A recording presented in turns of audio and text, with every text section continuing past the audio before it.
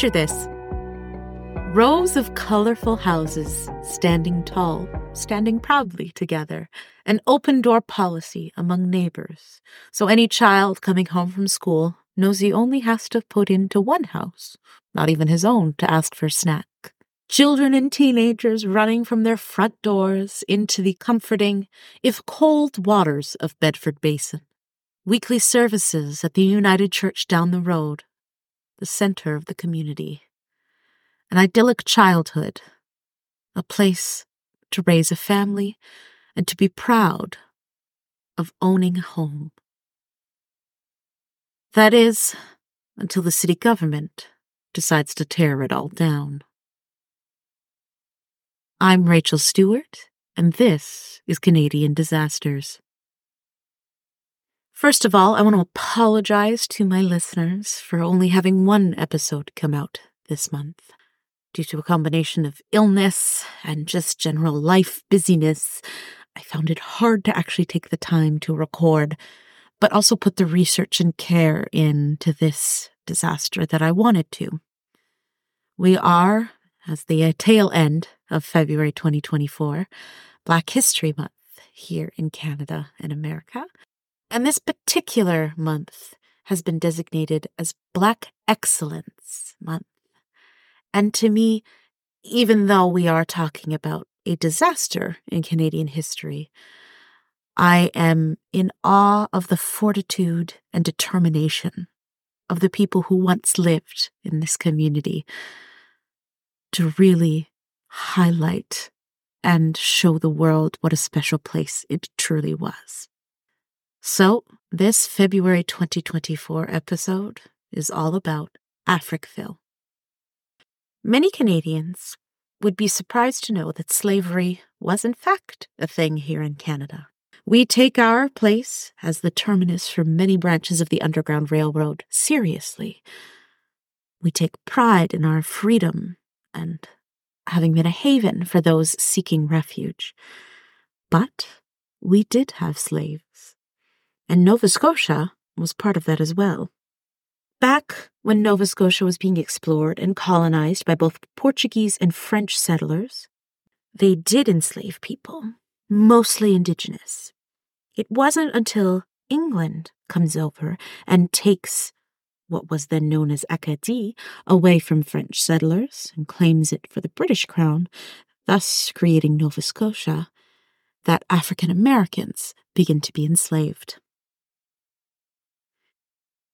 The biggest influx of Black settlers into Nova Scotia happens during the Revolutionary War. 3,500 Black migrants made their way to Nova Scotian shores. Many settled in an area close to Shelburne, known as Birchtown, built by Loyalists. Others went to find work wherever they could, and often for very little money. Their willingness to do any job, even for below market value, made them targets for many white people also seeking employment. The African Americans who made it to Nova Scotia were always given the worst land, mostly infertile land, thus unable to farm for themselves. The first race riot in Nova Scotia occurs in 1784. In Shelburne County, where mostly white men attacked Black men for stealing their jobs. The War of 1812 saw another influx of Black migrants from America, and in this time, they started to help to build the city of Halifax, including many of the original buildings. This determination to have the Blacks occupy the worst lands continued in Halifax, and by 1840, a group of Black families decided that they would seek out some territory of their own. They settled on a small plot of land close to the Bedford Basin. The land had been deemed infertile. The African Americans took it over, and in the 1840s, they named it Africville. Since the land was infertile, and since the Blacks that founded it were the only ones that wanted it, they assumed that it would be pretty smooth sailing to begin their community. This was not to be. In 1853, the first Africville houses are demolished. Why? To make way for the Nova Scotia Railway Company. None of the people who actually occupied the houses that the Nova Scotia Railway Company demolished were actually asked if it was okay to demolish their houses, nor compensated for them. Our very first land rights arguments in a court of law come from this. But stay Africville did, and more houses began to be built. The city of Halifax began to encroach on their territory little by little. First, a prison was built overlooking Africville, housing criminals from all over the greater Halifax area. The next was a sewage plant. That's right, the sewage of Halifax began to be deposited right on the border of Africville. Oh, but wait, there's more. You see, in the 1870s, an infectious disease hospital that deposited its waste was built. And all of that went right into Africville soil and air. And marking our second time in 2 episodes that we're going to talk about the Halifax explosion, it too affected Africville. Of course, it's on the Bedford Basin, exactly where the explosion hit. But unlike all of the other communities within Halifax, Africville received no federal money for the devastation that it had incurred. Now, having said all of this, the citizens of Africville managed to do many wonderful things in spite of all of this. They opened their own school in 1883, having asked the city of Halifax and received a teacher to teach their children. And that school would continue until 1953. They opened their own United Church, called the Seaview African United Church, which became a pillar of the community, a place where everyone would go to gather every Sunday. The people of Africville were so proud of their houses, of having the ability to have their own property at a time when very few Black people were able to. Most of the time what would happen is if one of the original families still had some land, they would parcel part of it out to their children. Their children would then take the time to build their own house, usually over the period of a couple of years.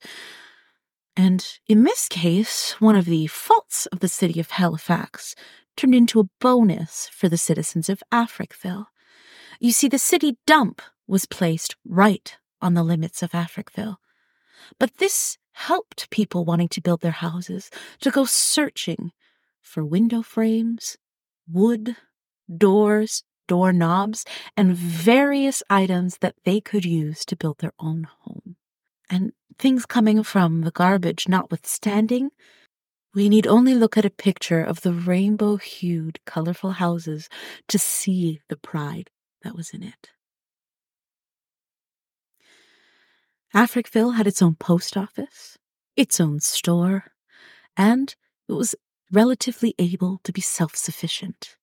I say relatively able because despite the fact that no one in Africville had any running water and that electricity was hard to come by, the citizens still paid taxes to the city of Halifax.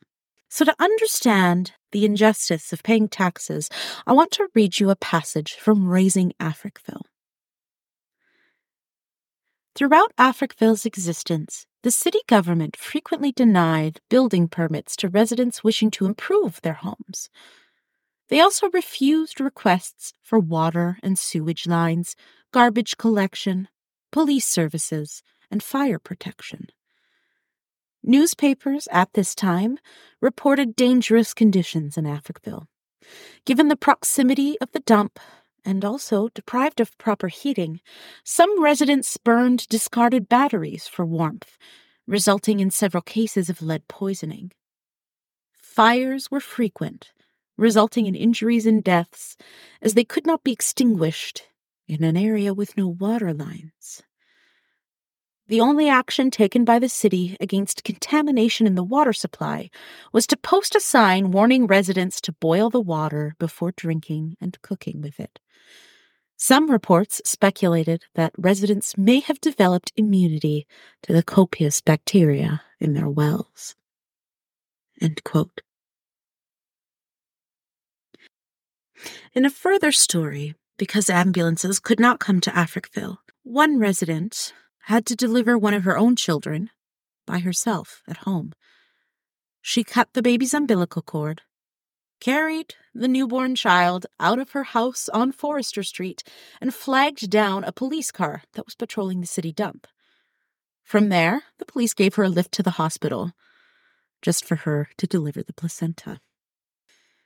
Those who didn't live in Africville had their own opinions about it. That city dump we just mentioned, where people would collect items to help build their homes, get batteries and such, none of the people in Africville were actually consulted before the city dump was put in. In fact, the city of Halifax decided on that specific location because they knew there would be pushback from any other community had they put the city dump next to them. And as the city dump became known as a place for scavengers to come and hunt for items, thus began the rumor that Africville was only a community of scavengers, despite this not being the case. As a matter of fact, there were more white people in Halifax on welfare than there ever was in Africville's history. Due to the lack of running water and electricity, and frankly most basic needs, people began to understand Africville as a slum. And in the 1950s and 60s, urban renewal projects became huge things for many cities across North America. The idea of removing the last of the slums. Also important in 1960 was the idea of ending segregation. And because Africville was a Black community, some saw it as a still further symbol of segregation. Never mind that the community was self-sufficient. I'd like to read a Globe and Mail report from 1967 that gives you an idea of what the rest of Canada was thinking about Africville at the time. This was written by Eric Christensen, and he had photos that accompanied this report. My fellow Canadians, it is strange to bump along the waterfront over tracks and through potholes until, near the city dump, you come on to a place of shacks on a hillside where the children run for shelter when they even see a car slow down. We got lots of pictures of them fleeing from us, pushing old bicycles and ruined baby carriages used as playthings, scuttling like scared squirrels while their mothers rapped on windows and urged them to run faster. Lots of those pictures, but only one of children stock still, a second before they broke and ran. But Halifax is trying. Many people of Africville have been induced to move to bright public housing. The old ones generally refuse. All that can be done is to wait until they die off. Does that sound like a positive reading to you? I want to touch on the point that Christensen makes about the children running. We actually have evidence from those children growing up in Africville about how idyllic their childhoods were. What changed were teenagers from Halifax deciding to spend their Friday and Saturday nights joyriding down onto the unpaved streets of Africville and attempting to throw stones, rocks, whatever they could find at the children who happened to be on the streets. It's no wonder, then, that a strange man with a camera might not have seemed like the safest thing for those children to witness. Back in the 1960s, the mayor of Halifax was a man named J.E. Lloyd, and his quote when he decided that it would be a good idea to get rid of the community of Africville goes as follows, quote, "Sometimes certain people need to be shown that things are not in their best interests and their children's." End quote. Now, part of the problem with the city of Halifax deciding that they were, in fact, to get rid of Africville is that many of the people in Africville actually weren't spoken to. By 1963, the city of Halifax knew that they wanted to get rid of Africville. Rather than calling a series of meetings to talk to the citizens of Africville, or God forbid, just give them the things that the citizens of Africville, as tax-paying citizens of Halifax, actually wanted, they decided that they needed to outsource this opinion. The Halifax Advisory Committee on Human Rights decided to do a search for a man or social worker who might be able to give them what they needed. They found that in Dr. Albert Rose, professor of social work at the University of Toronto. They invited Dr. Rose to visit Halifax and to show him the area and see what he said. Dr. Rose eventually did come in November of 1963, where he met members of staff of the city of Halifax and Dalhousie University and community specialists. He did not meet any citizens from Africville. After his 48-hour visit, Albert Rose decided the following. Number one, that the residents of Africville seemed ready and in some cases eager to negotiate settlements concerning the ultimate destruction of their community. He also went on to say that Africville and its relocation of the residents was a lot more than just a housing problem. It was a welfare problem, that they needed to be able to give the people whom they were taking out of their homes financial compensation, but also more than that, legal aid and the ability to still find community. He did say, literally, that there was quite no community in Canada or North America like Africville.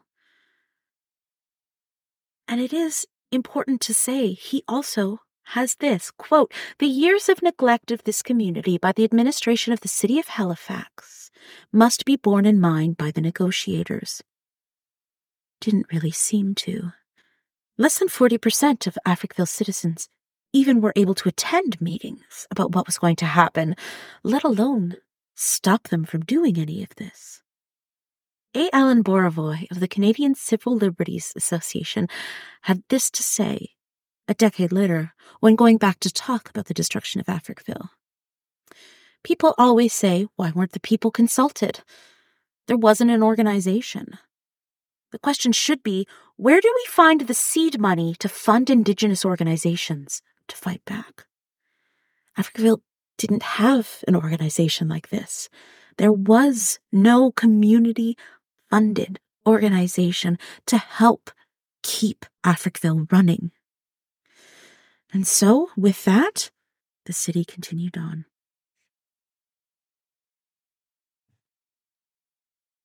Fewer than 20% of residents ever had any contact with the Halifax Human Rights Advisory Committee, the group charged with consulting the community, the same group who brought Albert Rose in to see what he had to say.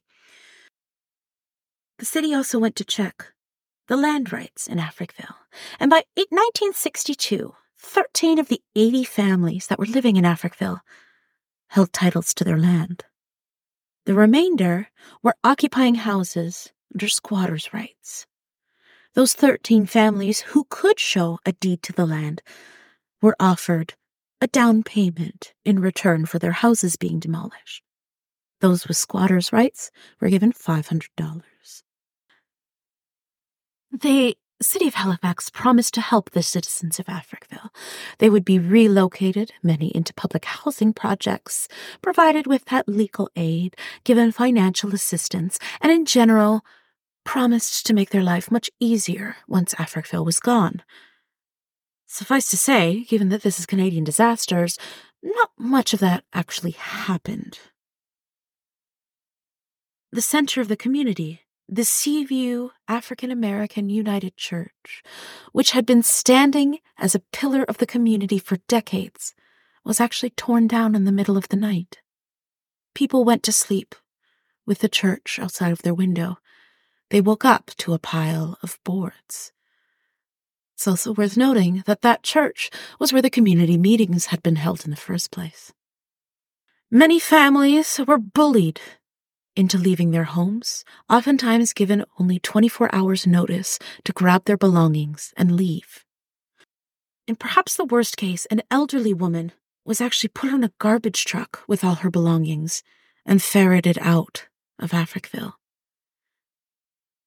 Even the garbage truck drivers were horrified at the fact that they were sending this woman into Halifax, and she still didn't know where she was going to live. Another man, a Mr. Stewart, was actually in the hospital when his house was demolished in 1969. Nobody had thought to contact him. And so, when he was finally released a month later, he returned to Africville and the spot where his house once stood, to find, much like Seaview United, a pile of boards. Citizens of Africville who moved into Halifax were often put in public housing projects, or in some cases, places that had already been scheduled for demolition. It was not the tidy rainbow-colored houses that they'd taken such great care in maintaining. And as I mentioned earlier, when Africville was in existence, there were more white people on welfare in Halifax than there were in Africville, by a significant margin. But after moving into Halifax proper, many of them had to go on welfare in order to pay for their housing. You see, even with squatters' rights, that was their home that they didn't need to continue to pay for. Another loss to the community was the fact that many of them were no longer on Bedford Basin. No longer could children run through the grass and go and collect shells and pretty rocks right on the beaches. There was no longer the ability to go and fish just offshore. In some cases, particularly the public housing works, there was no greenery at all. There was no center of a community, no place to go and visit neighbors. It only took a couple of years before Remember Africville became an institution in the summer, where the 80 families would head down to Bedford Basin with tents, campers, lots of food, and lots of laughter to reminisce about the place that they'd loved so much. Another injustice is the fact that though all of the houses in Africville were torn down, they weren't replaced by more housing to help those people. It was given over as industrial land. Industrial land that, to be honest, didn't really do much with where the community had been. Many former members of Africville remain convinced to this day that the elderly who had lived in Africville had their lives shortened by at least 5 years from having been forced from their homes. Some of them had lived there their entire lives and were now in small apartments trying to refigure their lives out. And though all of the welfare and legal aid and money had been promised for over 3 years, the programs ended after only 2. Many citizens struggled living in projects. Those who found themselves in other neighborhoods were often harassed by their white neighbors, who begged them to go and find somewhere else to live, that they didn't want their community sullied by having black people in it. Some members of Africville decided that their time in Halifax was done, and they moved far afield, some to Toronto and Montreal, others as far away as Winnipeg. Life continued on. Eventually, a park was built right at Bedford Basin, where babies and children used to be baptized at the Seaview United Church. In 1997, the area where Africville had once stood became a National Historic Site, one that tells the story of this community of people who made a beautiful life for themselves when everything seemed poised against them in Nova Scotia. People still come to this National Historic Site every summer to keep reminiscing, although now there are more generations who have not ever lived in Africville, but are still told of these beautiful stories and people. The church did end up being rebuilt, and it is now a museum dedicated to the legacy of Africville. There's also an Africville Genealogical Society, where people can go and trace their ancestry back through to those first original families who moved to the area in the 1840s. Whether you think of what actually happened in Africville as a, well, hopefully misguided attempt by the city of Halifax to help Black people, it's worth mentioning again that the actual citizens of Africville really weren't asked what was best for them. In many cases, they were just bullied into giving up their houses. The last house stood until 1970. It took under 2 years for all of those 80 families to disappear from the area. Africville is a special community in terms of North American history. And it's a shame that the culture was lost so terribly. You need only go watch some of the documentaries or read some first-hand accounts to understand just how beautiful and special Africville was for its citizens. In all of my research, I've never come across a place that held so much beauty in the hearts of the people who lived there. It makes its destruction all the more painful to know that now we understand the importance of community in a way that we did not back in the 60s. We understand the importance of self-determination for people a lot more than we did in the 1960s. And hopefully the era of white politicians determining what is best for citizens for whom they have little regard is over as well. But the next time you are in Halifax, Nova Scotia, I encourage you to head to the north end of the city and take a look at this beautiful spot on the bay where so many people lived lives that they could be proud of. I'm Rachel Stewart, and this is Canadian Disasters, True North Strong and Destructive.